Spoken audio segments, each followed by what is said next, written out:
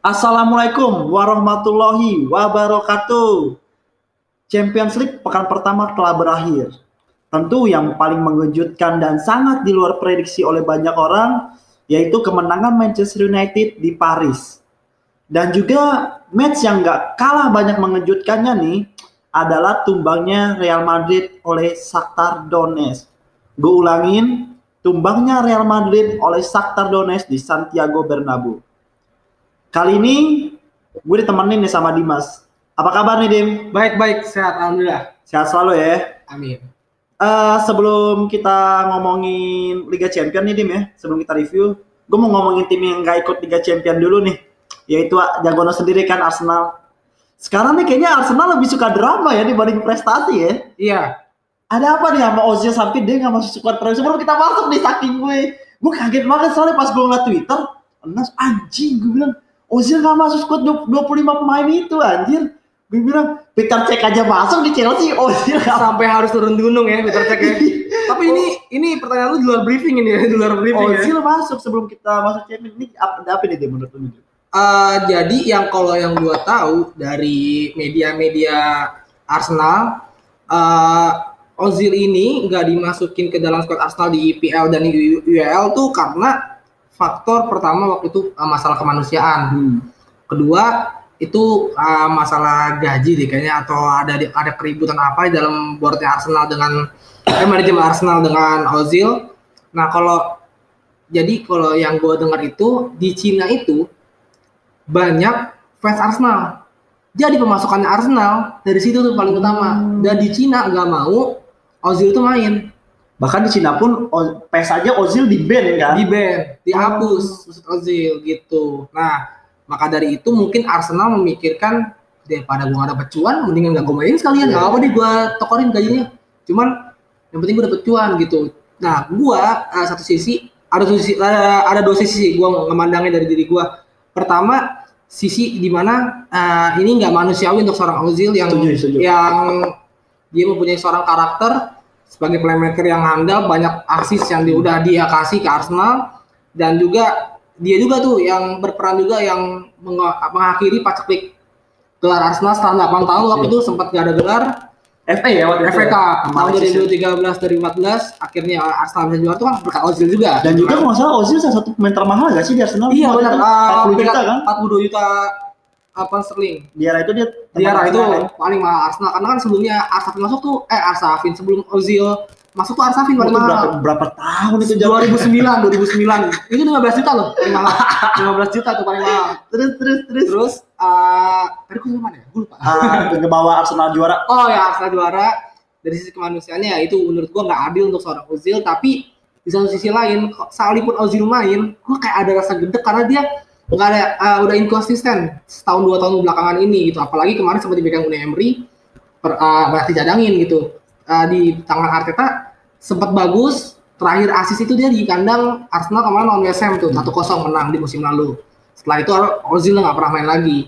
Tapi gue nggak tahu ya Arteta ini jadi tameng buat Arsenal atau gimana. Yang jelas gue nggak bisa berpihak salah satu pihak. Gue cuma bisa mengikuti kabar-kabar buruk aja lah gitu. Gue malah kaca sama Arteta sih, dia jadi korban politik gitu loh, Dim. Iya benar, jadi korban. Gue tadi barusan ngeliat Arteta udah ngeluarin statement kan, kalau misalkan lu kalau mau nggak masuknya Ozil, ini keputusan gue, lu salahin gue. Wah gila, dia kurang bayapan lagi. Arteta berbesar hati buat disalahin. Tapi kalau secara logisnya kita pikir seorang Arteta nggak mungkin nyingkirin mantan koleganya dia.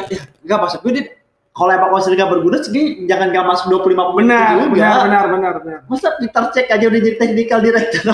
Itu Peter Cech sampai turun gunung tuh gue ketawa tuh. Ini sebobrok ini ke kiper Chelsea.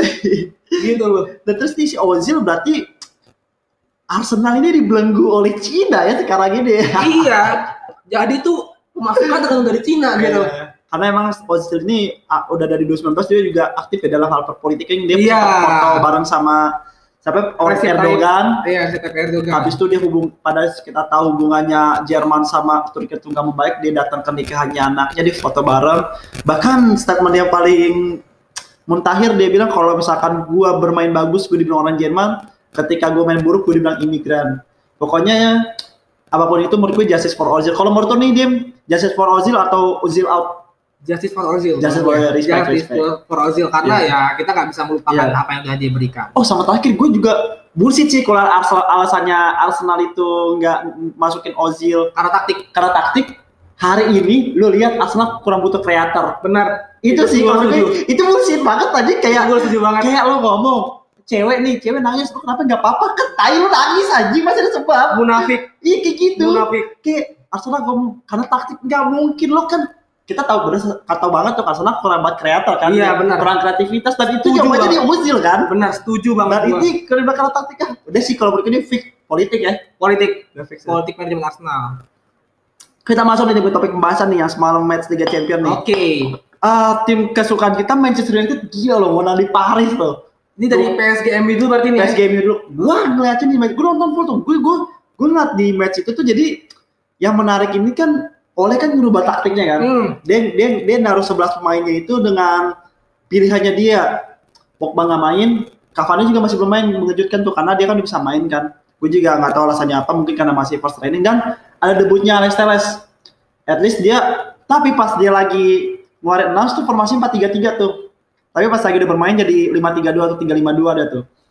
Yang gue menarik, gokil Wan-Bissaka sama Tuan ZB itu deh sama Mbappe. Keren banget gue akuin. Kecerdasan Ole. Apakah di sini Ole miskin taktik atau kayak taktik ini dia jadi? Kalau Ole tetap ya miskin taktik ya menurut gue ya. Tapi Ole berani untuk menurunkan Axel Tuan ZB di partai besar. Axel Tuan ZB kita tahu lah ya. Maguire aja yang harganya mahal kacau mainnya. Gimana Axel Tuan ZB? Gue nggak ngerti nih cara bermainnya gimana. Tiba-tiba jadi starting line up. Terus kalau menyerang MU jadi 3-5-2. Di belakang ada Luke Shaw si kaki kaca jadi center back. Dan Lindelof juga masih dipercaya juga. Gue bingung. Mungkin karena dia nggak ada pilihan juga. Iya benar-benar. Ada pilihan makanya dia harus memakai Lindelof karena palingan sebelumnya di bantai 1-6. Betul. Backnya Eric Bailly. Terus dia duetkan dengan Axel Tuan ZB, Wan-Bissaka main bagus banget kemarin. Wah, Mbappe di marking abis, gak gerak Mbappe. Terus Neymar juga nggak gerak. Yang gua ketawa itu kemarin ada meme-nya tuh, itu lucu banget di Twitter. Apa? Jadi ada video kartun gitu. Tiba-tiba video kartunnya gini, Bruno Fernandes bawa bola, jatuh. Penalti. Gue tahu tuh. Ya. Di shoot gol. Itu gue ketawa-tawa itu 3 kali. Gue ngakak banget. Terus ada yang nge-tweet, ini tim siapa sih? Gue ngakak banget ya Allah gue bilang gitu. Cuman ya emang kalau itu relate sih menurut gue relate banget. Kenapa? Karena kemarin pas gitu lawan PSG, MU dapat 2 kali penalti kan. Bonus bahkan bonus. Satu dia ke-save kan padahal ya. Tapi itu memang layak penalti. Pertama karena Martial kakinya ditimpa lah sama si siapa tuh Kim Pembe atau siapa gue nggak tahu. Terus yang kedua emang wajar juga penalti karena Keylor Navas tuh keluar dari garis sebelum bola aturan baru karena kan dulu tahun 2000-an emang belum ada pengaturan seperti itu. Karena De Gea pun pas lagi lawan siapa ya gue lupa. Yang dapat penalti kayak gitu juga kan padahal udah ke-save juga sama De Gea tapi diulang karena De Gea-nya gue lupa kemarin tuh musim ini kok di Premier League gue lupa karena kakinya keluar dari kotak gitu kan. Musim ini karena De Gea juga sempat kena sih. Tapi itu kalau dibilang kejutan juga ya juga nggak kejutan ya karena di musim sebelumnya kan 2 musim sebelumnya kan pernah ngalahin PSG juga ya di Paris gitu. Jadi mengejutkannya kan sebenarnya PSG ini skuadnya nggak mewah loh kalau kita pikir-pikir. Nggak mewah karena mediocre rata-rata. Mediocre. Lu bayangin ada sorry kata Florenzi sih enggak sih kalau menurut gue sih Florenzi. Terus kayak Abdou Diallo aduh. Terus kayak Leandro Paredes. Dia mewah di Neymar sama Mbappe doang nggak sih? Benar. Setelah Cavani cabut, Choupo-Moting cabut dan daya tarik gitu. Dia daya tarik PSG saat ini Neymar dibeli harga 222 juta pound sterling. Mungkin PSG nggak berani bandel ke City kali ini. Kemarin juga golnya juga bukan karena kontribusi pemain PSG. Iya. Karena Martial on goal kan. On goal. Tapi menarik nih Bruno Fernandes udah 2 match beruntun gagal di penalti pertama Newcastle kemarin.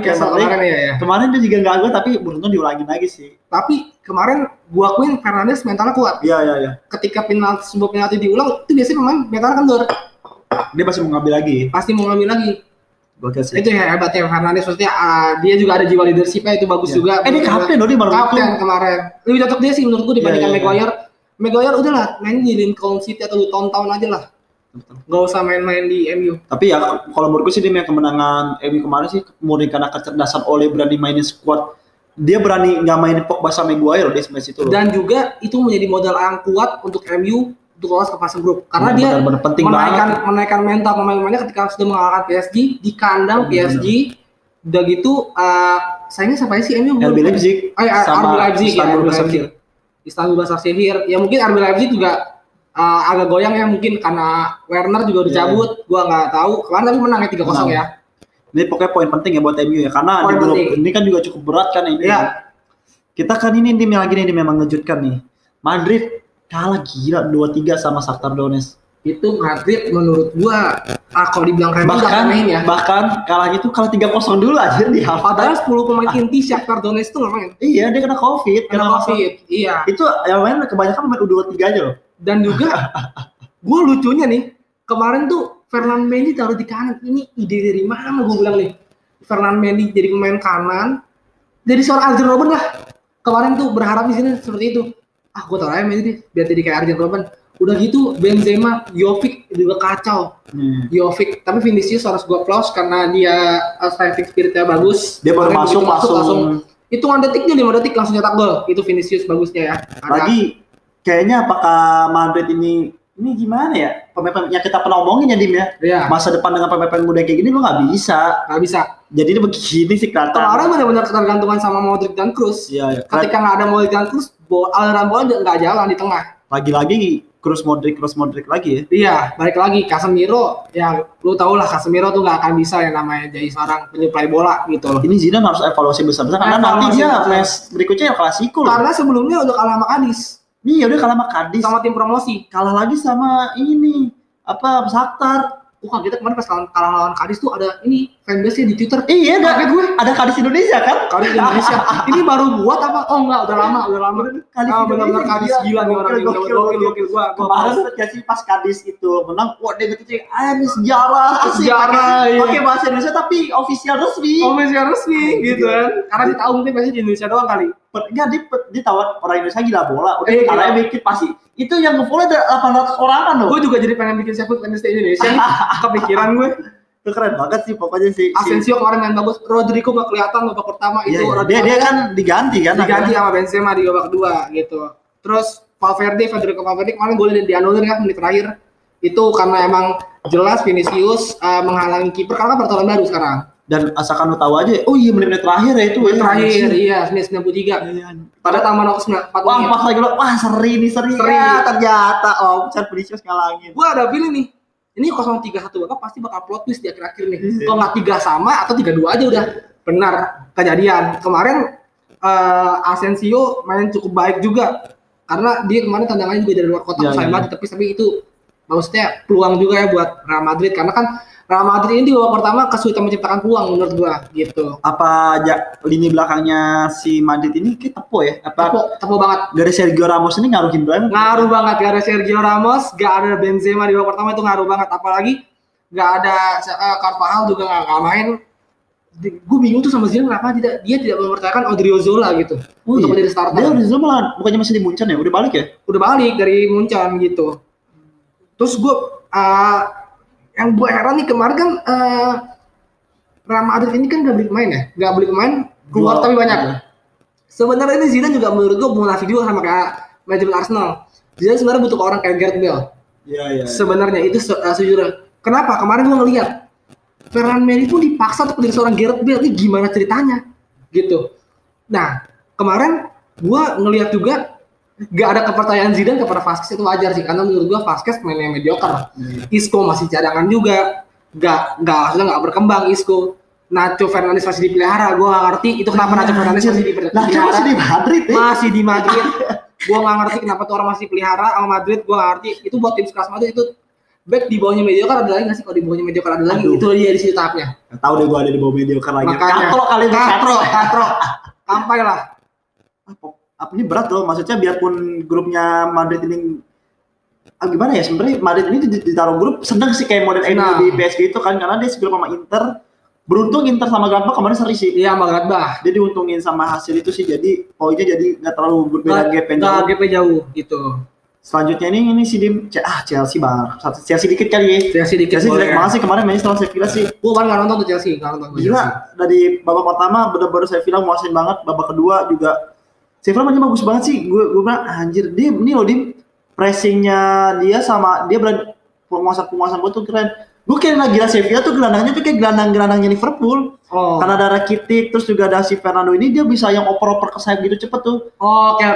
Dia nge-switch ke flanknya tuh cepet banget. Switch flanknya bagus. Switch flanknya cepet banget dan itu benar-benar. Jadi karena itu dia transisi Chelsea kan agak lamban kan kalau misalnya kayak gitu tuh. Sevilla benar-benar bisa manfaatin. Dan gue jujur aja, beruntung sih Chelsea kemarin gak kalah sih. Kemarin Kante sama Mount juga mainnya gak maksimal ya. Gak maksimal banget. Mason Mount ditaruh posisi kiri, polisi taruh kanan tuh aneh sih, Lampard gue gak tahu. Sebenarnya juga harusnya Chelsea tuh menurutku beli back sih. Gak bisa ngandelin seorang Christensen ataupun Kurt Zouma di saat ini. Coba nih, gue sih berharap sebelum Liverpool yang beli, mending Chelsea beli Koulibaly sih. Karena Januari ini kayak Koulibaly pasti bakal dibeli sama Liverpool nih kalau menurut gue. Dan gue kemarin juga nonton Chelsea lawan Soton. Itu yang harusnya harganya 80 juta pun tuh menurut gue kayaknya Werner deh. Iya. Bukan Havertz deh. Havertz kemarin mainnya kacau banget. Gue gak tau kemarin pas lawan Sevilla ya. Sevilla mendingan atau enggak gitu ya. Karena gue gak nonton. Kemarin juga gue taunya Pulisic ditaruh di kanan ya. Ada switch, maksudnya ada pertukaran. Kemarin kan biasanya di kanan tuh si Havertz ya. Biasanya kanannya ya Havertz. Havertz, kirinya Pulisic, baru tengahnya Mason Mount. Dan ini gue juga Lampard selalu cinta banget sama Mason Mount ya, anak sayangan. Gue rasa dia anak perselingkuhan nih Lampard. Iya, ada perselingkuhan. Kalau Oleh kan katanya pacaran ya. Oh my god. Jadi gue yakin nih Mount perlu tes DNA ya sama Lampard, apakah ada hubungan darah atau enggak nih kan? Karena gue curiga ini orang sayang banget nih sama Mount. Dari derby, dia kan emang pemain Chelsea kan di Chelsea. Dari musim lalu sampai sekarang, musim lalu laga 38 Liga Inggris, dia main 37 kali anjir. Oh, Mason Mount kan waktu di derby kan mati Lampard ya. Iya. Sekarang gue lagi jadi pemain inti. Wah, gue rasa dia anak perselingkuhan nih. Gue juga pengen tahu. Gue sih berharap skandal Lampard dengan Mount ini segera diungkap biar kita tahu ibunya Mount itu apakah ada hubungan pernah pada hubungan intim dengan Lampard. Ya, sayang banget nih.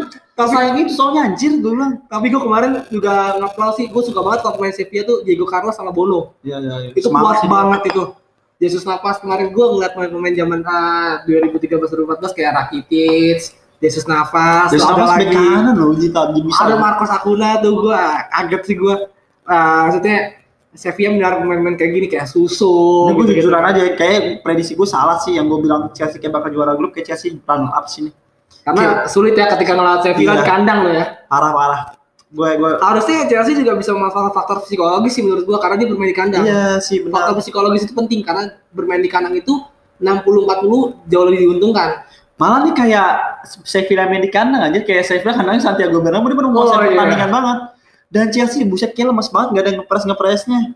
Loyo ya. Gue pakai belakangnya makanya Ziyech tuh kemarin main gak sih? Main tapi cuma dari start to season dia. Sama ya. Dan juga itu nggak ngerubah keadaan ya. Nggak ngerubah. Gue juga masih nunggu perform pemain barunya ini sih.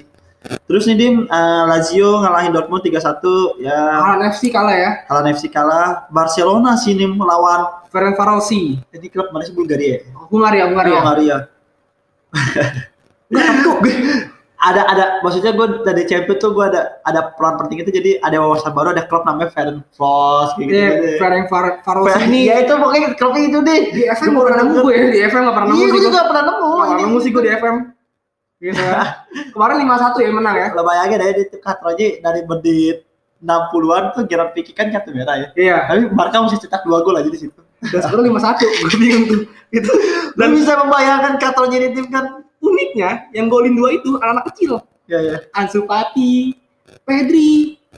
Anak kecil tuh yang gol itu. Gue bilang gila nih Ferencvarosi di babak belur habis walaupun dengan pemain Barcelona ya, tapi ya kayaknya nggak berubah keadaan ya untuk Ferencvarosi ya. Gitu. Pokoknya ya kayak Barca sih ada pasti terus ya di grup ini malah. Kayak Barca sih.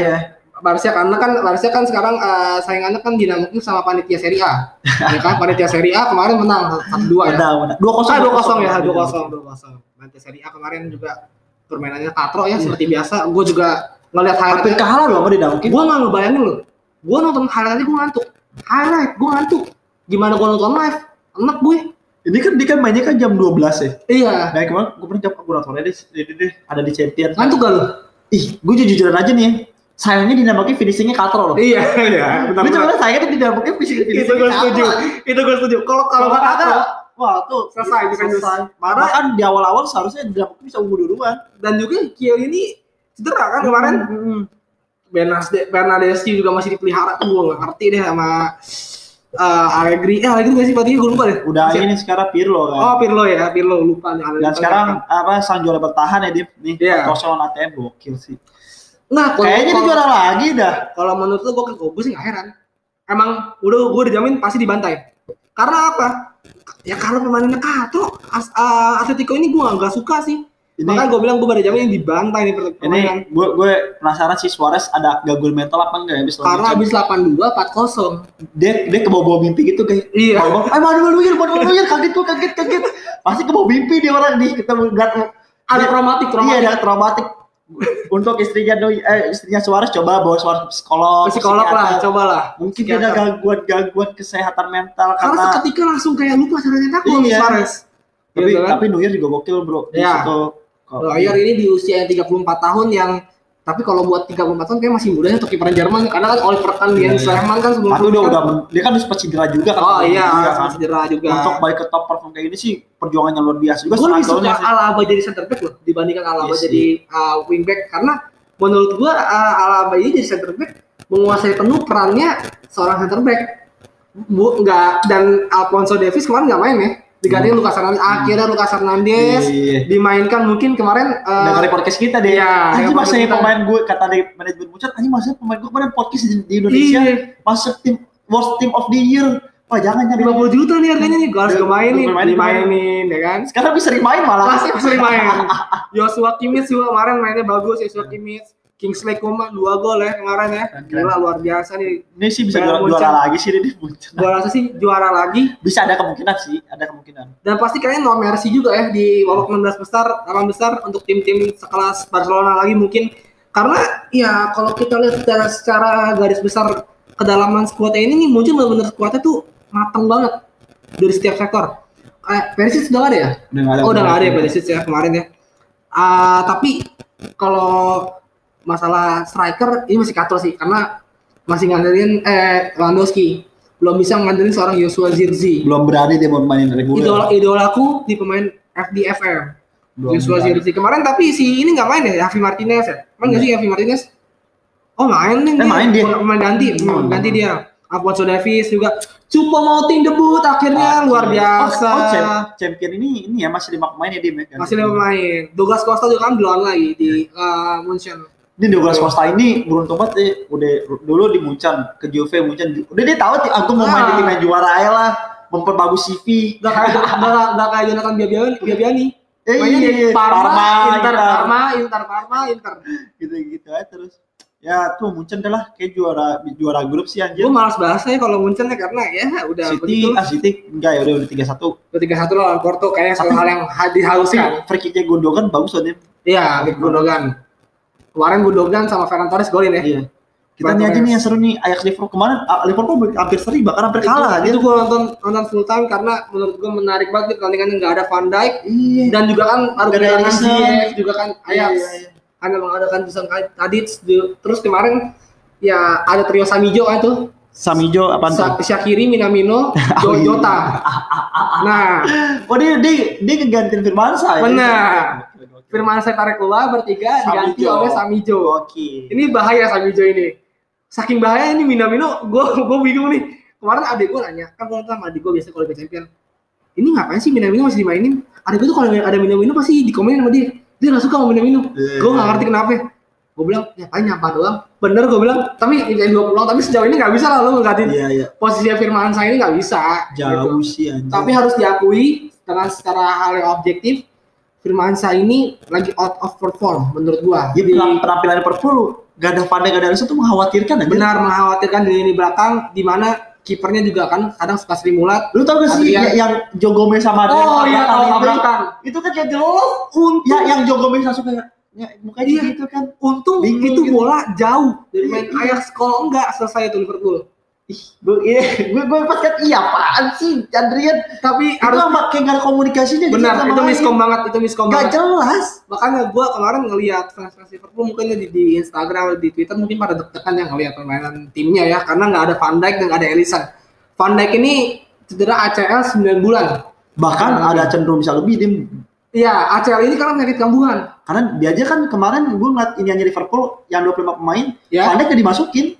Oh, udah dimasukin skuadnya Liverpool. Waduh. Dicoret karena masalah cedera. Berarti dia hampir akhir musim nggak main kan? Untuk Kovac bersabar, ini ada sebuah ujian yang berat karena satu sisi lo pusing Van Dijk cedera, gue juga pusing nih Belanda tahun depan nggak ada, Euro nggak ada Van Dijk nih takutnya. Gitu. Belum recovery-nya kan. Iya, recovery-nya. Belum rehabilitasinya. Setelah recovery kan masih ada rehabilitasi tuh. Rehabilitasi itu kan dia nggak langsung yang bermain langsung langsung tune in mainnya. Dia di mana pasti ada rasa trauma dulu tuh Van Dijk. Dan itu yang gua khawatirin kan, Van Dijk ini karirnya selesai takutnya gitu karena si Pickford kemarin ini. Sama ini dia mau tau gak sih yang Fabinho nyelamatin. Oh iya. Sampai situ nyentuh hampir banget di garis. Clear clearance di garis gawang. Gila tuh. Tuh kemarin tadi nggak videonya? Fabinho ini nih. Adrian aja begitu ya. Ada juga nendang.